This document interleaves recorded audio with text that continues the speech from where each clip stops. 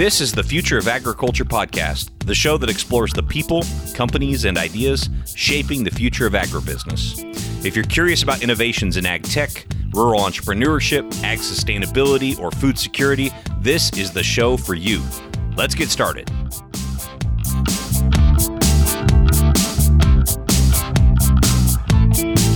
Hey everybody, thanks so much for downloading this episode of the Future of Agriculture podcast. If this is your first episode, welcome. We're glad you're here. This is where we explore the innovators in agriculture, the farmers, founders, innovators, and investors all shaping the future of the agriculture industry. Hey, we have a sponsor for today's episode. Would like to thank Indigo Ag for sponsoring this episode of the Future of Agriculture podcast. What if surviving a drought began with just a microbe? What if instead of 10 buyers, you could access 10,000? What if you were paid for the carbon your crops pulled from the air? And what if these what ifs weren't what ifs at all? At Indigo, they're working with farmers to question the entire agriculture system and reimagine everything from soil to sale. Yep, the whole lot. Visit indigoag.com/questions to find out more. That's indigoag.com/questions. Indigo, from questions we grow. Thanks, Indigo, for sponsoring the Future of Agriculture podcast. This episode today is one that I've really been looking forward to sharing with you. It's a fantastic company, I think, doing some really interesting things. It represents a lot of the aspects of the future of agriculture we've spoke about on the show, everything from biology and biotechnology to soil health and soil science and predictive analytics and data for farmers to make better decisions. So it really merges several of those trends in a really interesting way. We have on the show Dr. Poornima Parameswaran. She's the president and co-founder of Trace Genomics. Trace Genomics essentially takes genetic information from the soil to provide actionable insights to farmers. And you may be thinking, soil, isn't that like, a mineral? That doesn't have DNA. But what we're referring to, of course, is the genetic material from the microbes in the soil. In fact, in just 1 tablespoon of topsoil, there are billions of microbes. And then when you consider that each of the microbial cells has a ton of genetic information, we're talking terabytes of info, of data from 1 tablespoon of soil, and what they can do with that and what they can help a farmer do with that, I should say, is pretty amazing. She's got a PhD in microbiology from Stanford and has been working to deliver data that is genomics enabled and actionable for consumers for quite some time. Her and her co-founder started Trace Genomics. Before we dive in, I do need to give a shout out to Dr. Jay Weeks. He was able to provide some fantastic questions from the perspective of a scientifically trained soil scientist. So Jay, really appreciate the questions and for you to tuning into the show. Here is my interview with Dr. Poornima Parameswaran, and she's going to start off first by talking about the types of questions a farmer might have that would prompt them to submit a soil sample to be tested by Trace Genomics. Some of the questions we get from farmers include, I'm making my planting schedule and I am making my list of inputs that I need to purchase for this coming growing season. What am I at risk for in my fields in terms of diseases? And how does that impact the varieties I need to choose? Actually, even before the varieties, what crops I need to plant, what varieties I need to choose. Do I have to budget for fungicides or seed coats when I'm putting in my order for my inputs? And do I want to budget also for some of these biologicals, these new age probiotics that are becoming available? Is there anything about my soil health that I can improve through the use of novel fertilizer blends or through biologicals, or maybe through other management practices, for example, cover cropping, water management, both of which are tied in also to disease risk management and soil health management.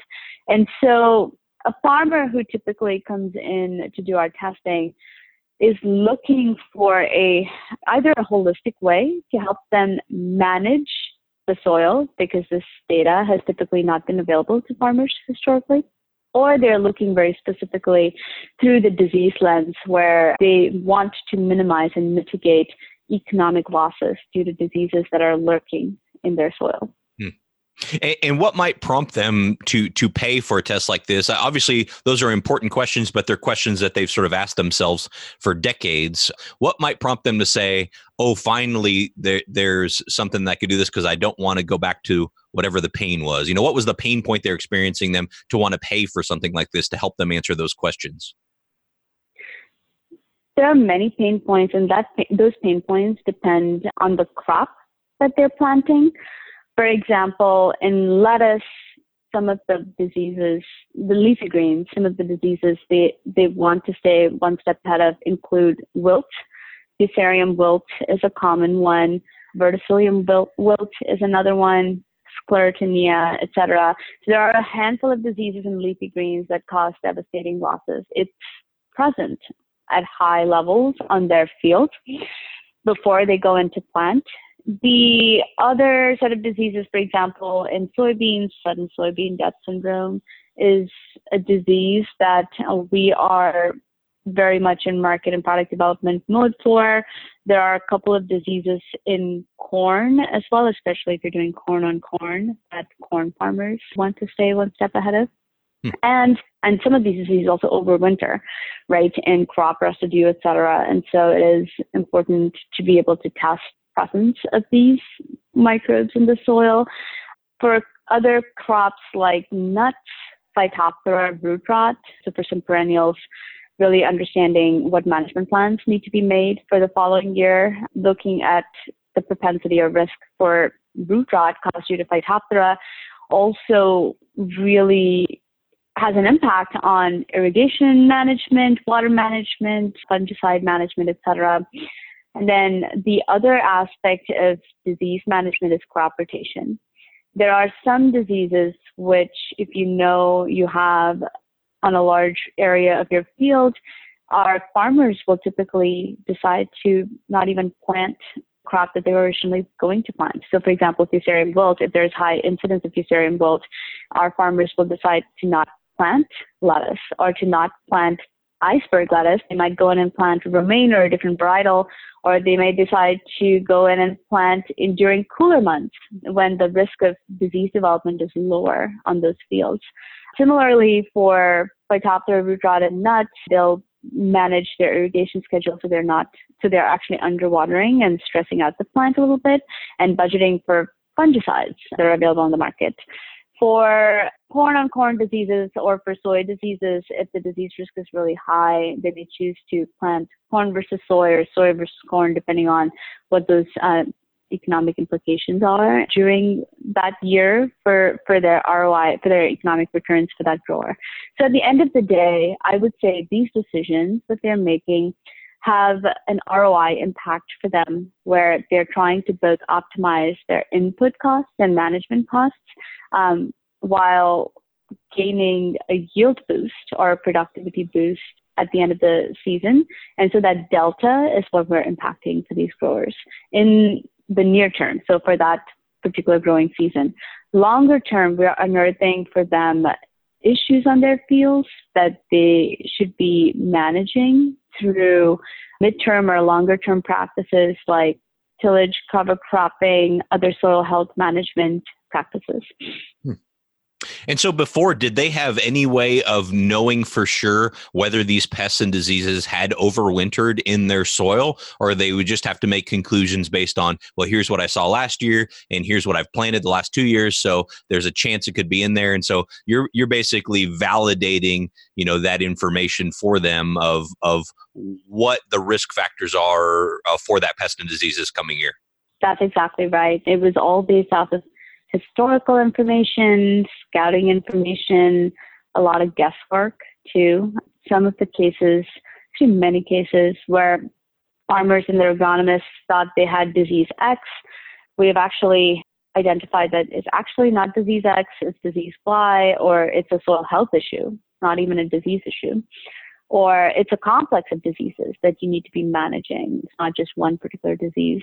And so we're taking the guesswork out of farming in terms of planning around disease health and soil health, around disease risk and soil health risks. And that is typically what has been very powerful in terms of driving adoption of this. Can you explain a little bit more what you mean by it might be a soil health issue and not a pest disease issue? What specifically are you looking at when you say soil health? What are the components there? There's two sides of the coin when you're looking at what is causing production losses above ground. Sometimes it's due to disease-causing organisms that are present in the soil that is decreasing yield. And other times it's because of a lack of soil functionality to support good, healthy crops and productive crops above ground. And so it's the yin and yang, right? It's two sides of the coin. It's very similar to holistic management. It's not just about understanding what the disease risks are in your field for you to make these decisions around how to manage your crops and regain productivity, but it's also about understanding what functionalities are missing in your soil so you can go in and fix them to improve yield. And so all of these functionalities in the soil until our platform came out was pretty dark to farmers. There was a lot of work, and there continues to be a lot of stellar work that is ongoing in academic institutions and in nonprofits, but that information is still not being supplied to the farmer at the farm gate in a manner that allows them to make decisions for that growing season.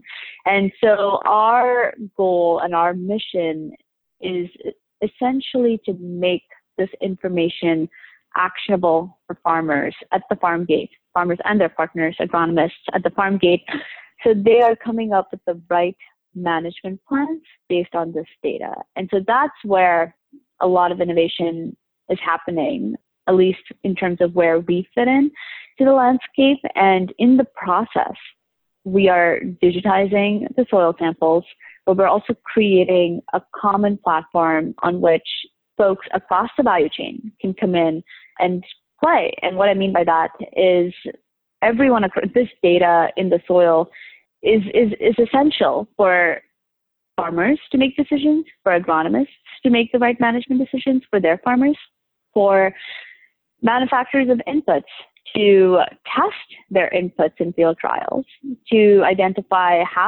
whether their inputs are having the desired effect on diseases and soil health, for retailers to be able to move these products to the right geographies and to the right acres where they're needed the most, for food companies to be able to ground truth where their food came from, for example. Was this grown in a land that was responsibly managed? What does that look like for consumers?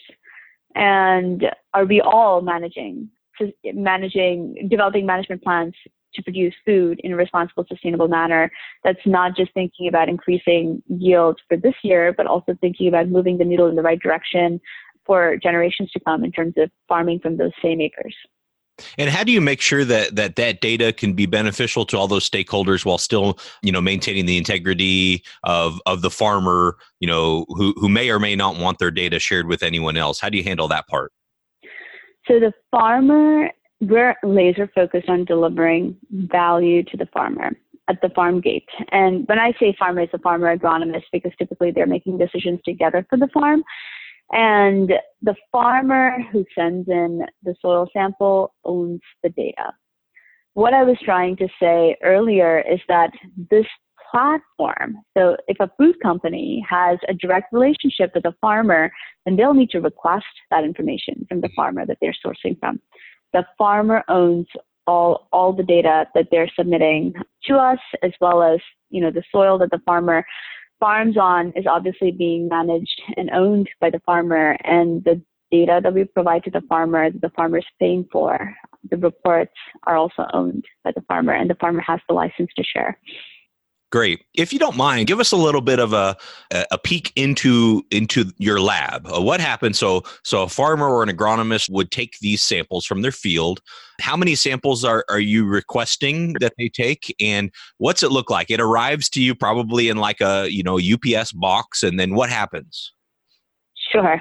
So we plug and play into existing sampling methods that farmers have. So they're sampling on a 5-acre grid resolution. We plug into that sampling resolution for them. And so typically, they have X number of acres or X number of fields that they want to enroll into this platform. We make a grid-based or a zone-based sampling plan for them, or we just plug and play to their existing sampling plans. And we send out kits to them and their agronomists or their sampling partners. So as they're pulling samples, they put them into our barcoded tubes and send them into our labs. And once the barcoded tubes arrive at our labs, we essentially have a proprietary process by which we extract the genetic material from soil samples, convert it into a format that can be digitized using machines that read the DNA in samples. And once digitized, we are essentially creating, when I say digitized, from every soil sample, we create millions of data points.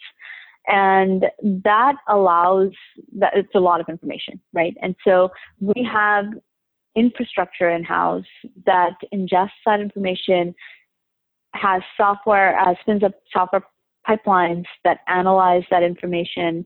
And all of this happens in the cloud, is easily parallelizable. So whether it's 10 samples, 1,000 samples, it all happens within a matter of minutes. And the software platforms are able to generate reports for our customers. And these reports become available via our web dashboard to our customers. And these reports are typically crop specific. So if a farmer is farming lettuce, obviously very different set of disease indicators and health indicators than a farmer who's farming soybean or corn. And so how do you decide which of those microbes are important? And I've heard, that we actually know very little, maybe, a very small percentage of those microbes we can even culture. Is that true? And kind of how do you decide which ones to test? So our technology captures DNA in a very agnostic manner. And what I mean by that is if there's DNA in the soil sample, we capture it using our genetic test. We're not screening for a particular class or category of microbes in terms of capturing that information.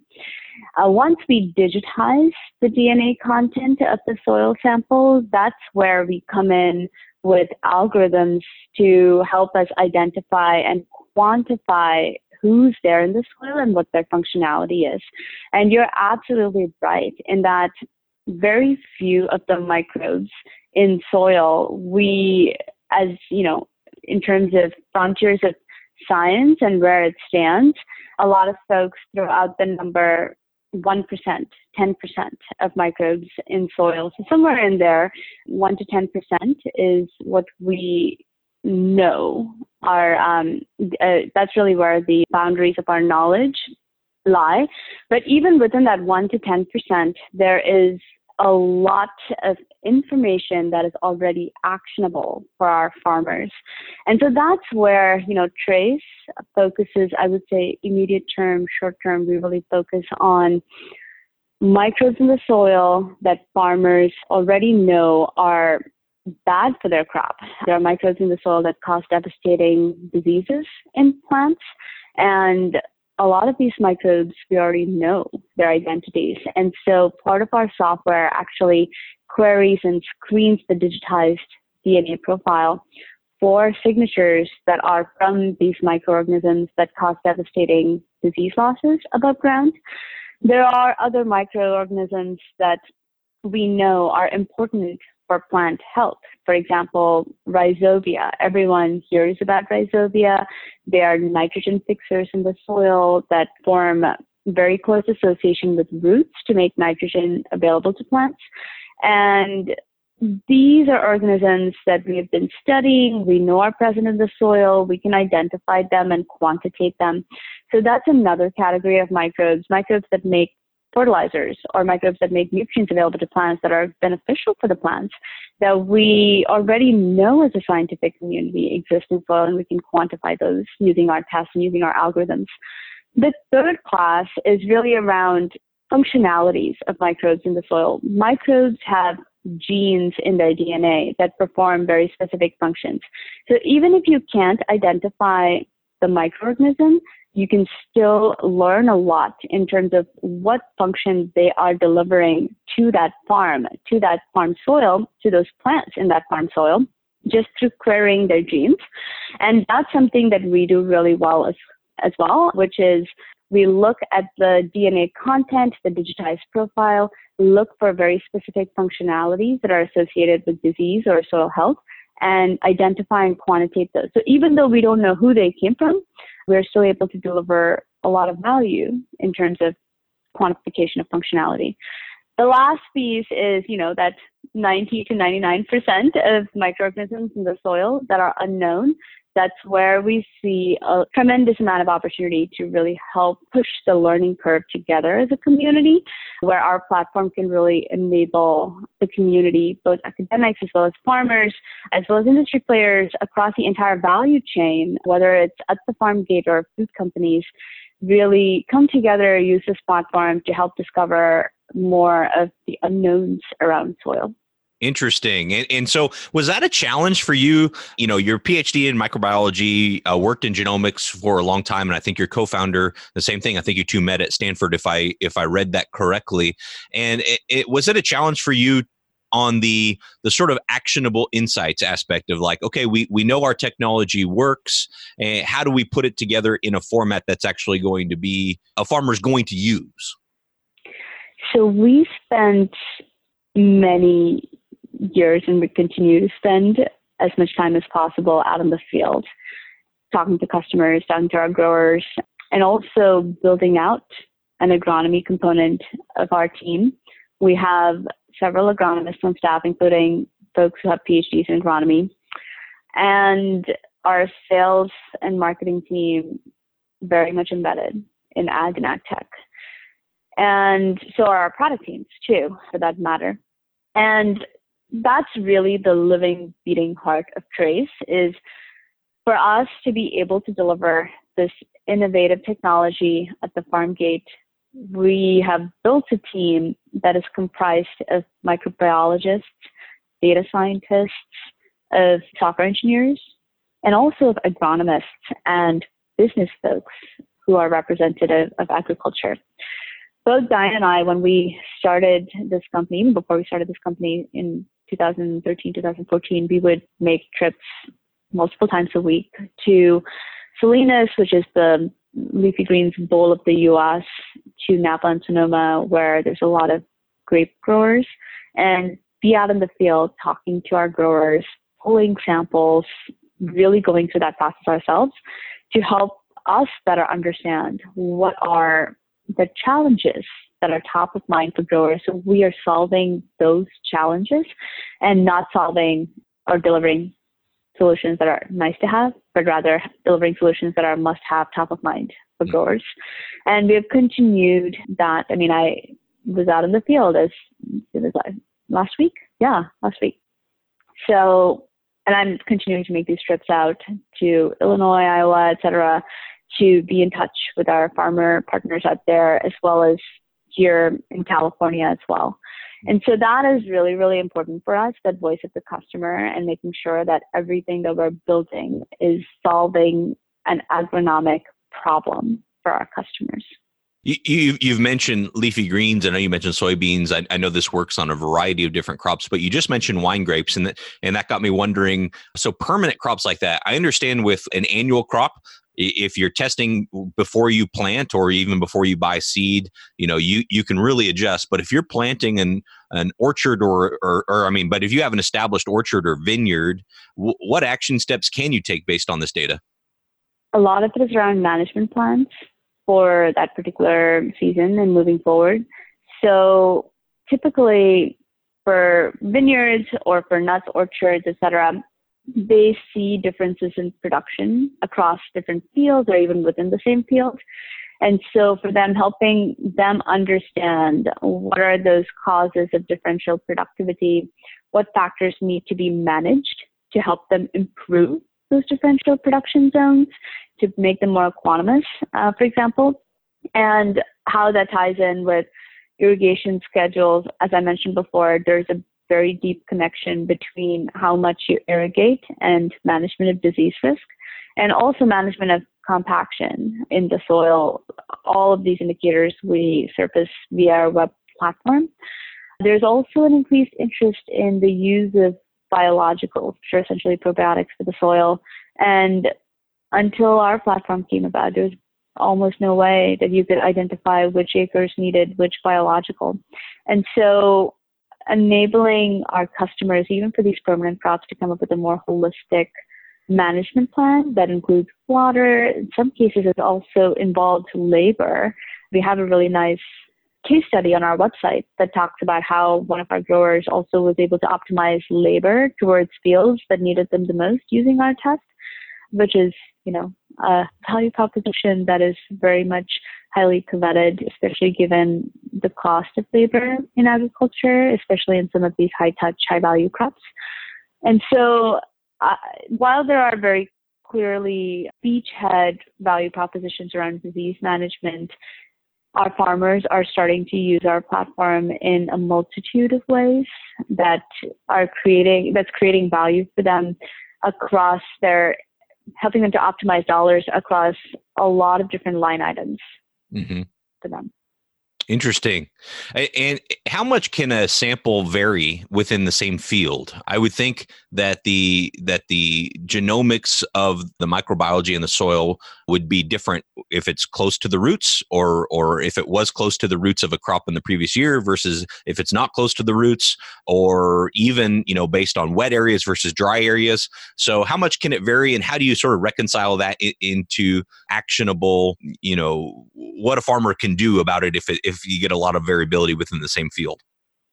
So we have sampling guidelines for our customers. So typically we say don't sample when the soil is wet, let it dry out. And we also have sampling guidelines by crop for depth of sampling, as well as for area of sampling and resolution. And that allows to standardize to a certain extent the types of samples that come in through the door. And we also ask for supporting information about these samples that allows us to capture how and when they sampled. And that allows us to standardize how we are providing information back. And this is true of most, I would say, platforms that rely on incoming samples. You try as much as possible to standardize the time of sampling, the manner in which samples are pulled, whether it's soil or whether it's human specimens. It's the same process or framework that you put in place, and essentially communicate to our customers that for us to be able to deliver value to you year on year, let's just make sure that the same sampling design is being followed year on year to ensure consistency. And to your point about variability, absolutely. That's one of the main reasons why our customers sample or send us multiple samples across a field, because you want to be able to capture that variability. There'll be some areas of your field that are hot for disease. There are others that'll be cool for disease.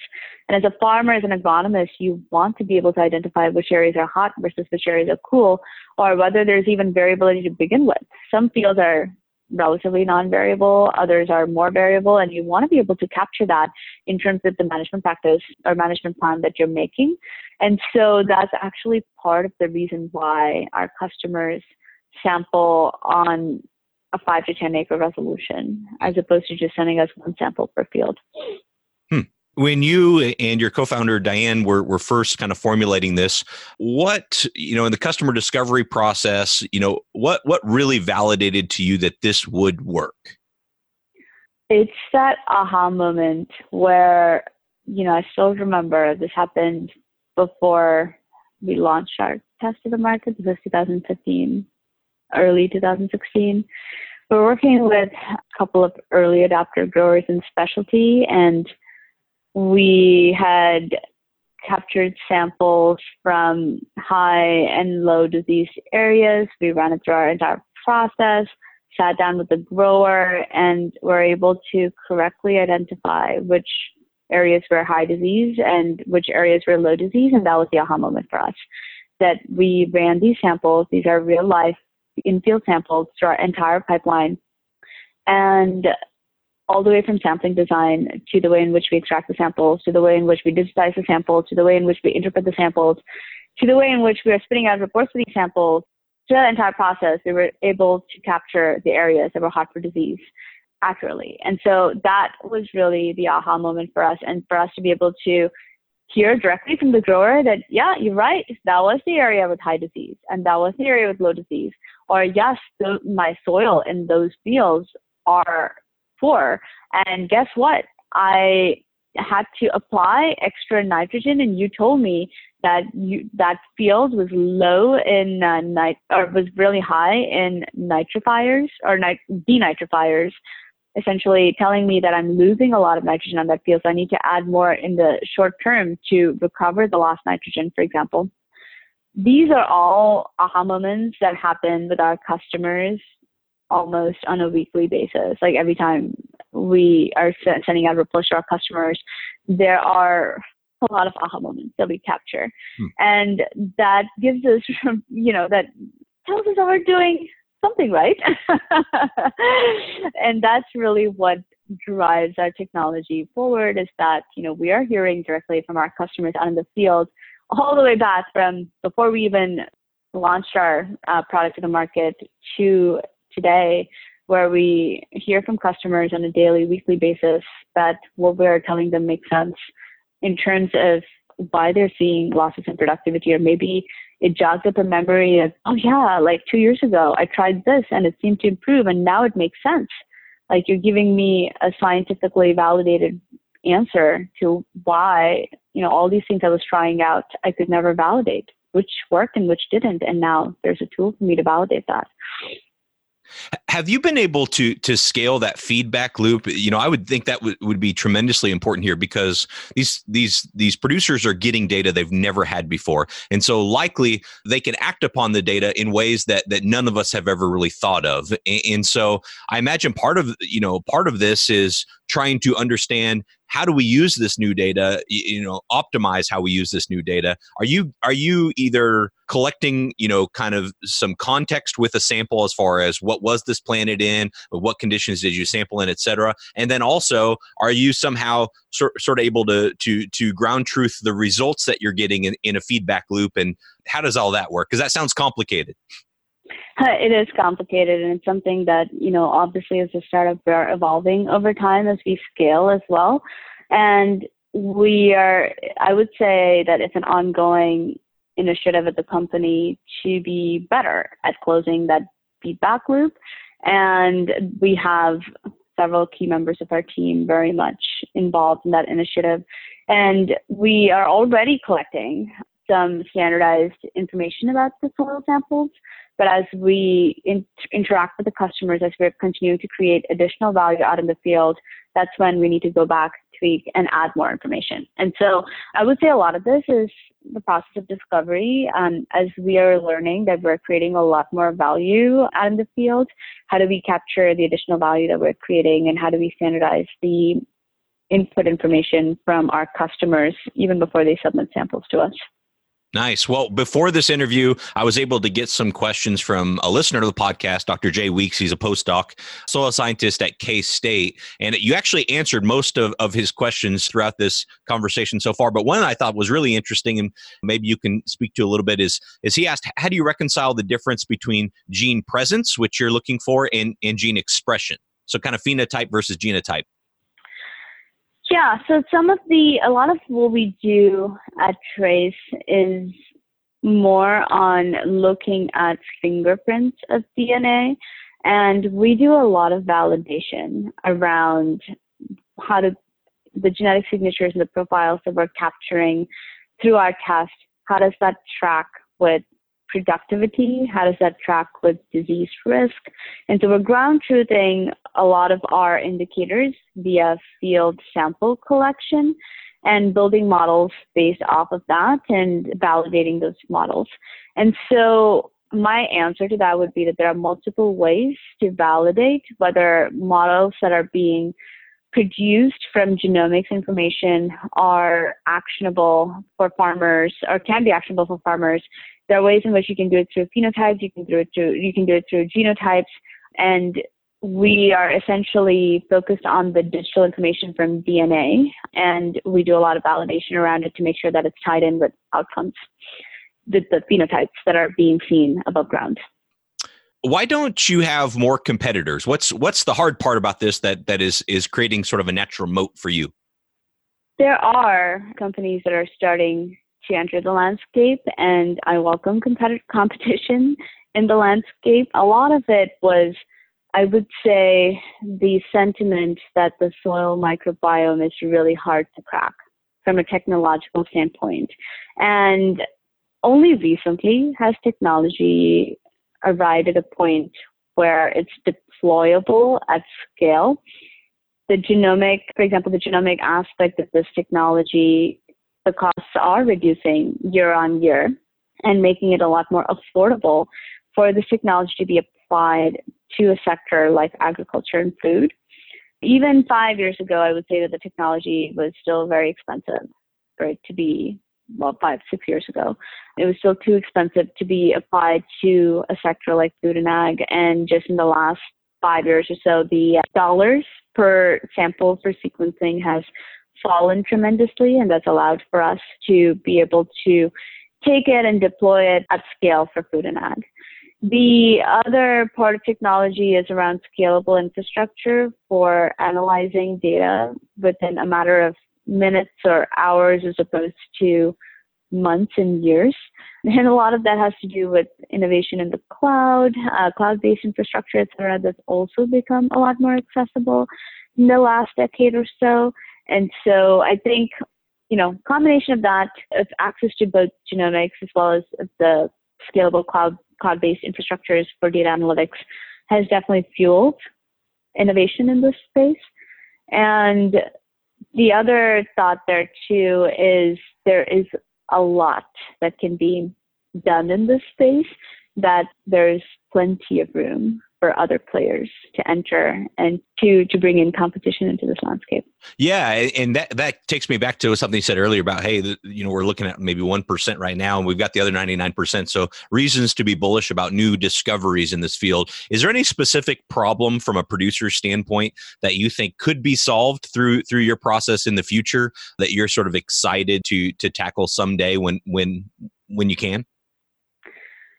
I would say that it comes back to the mission of Trace.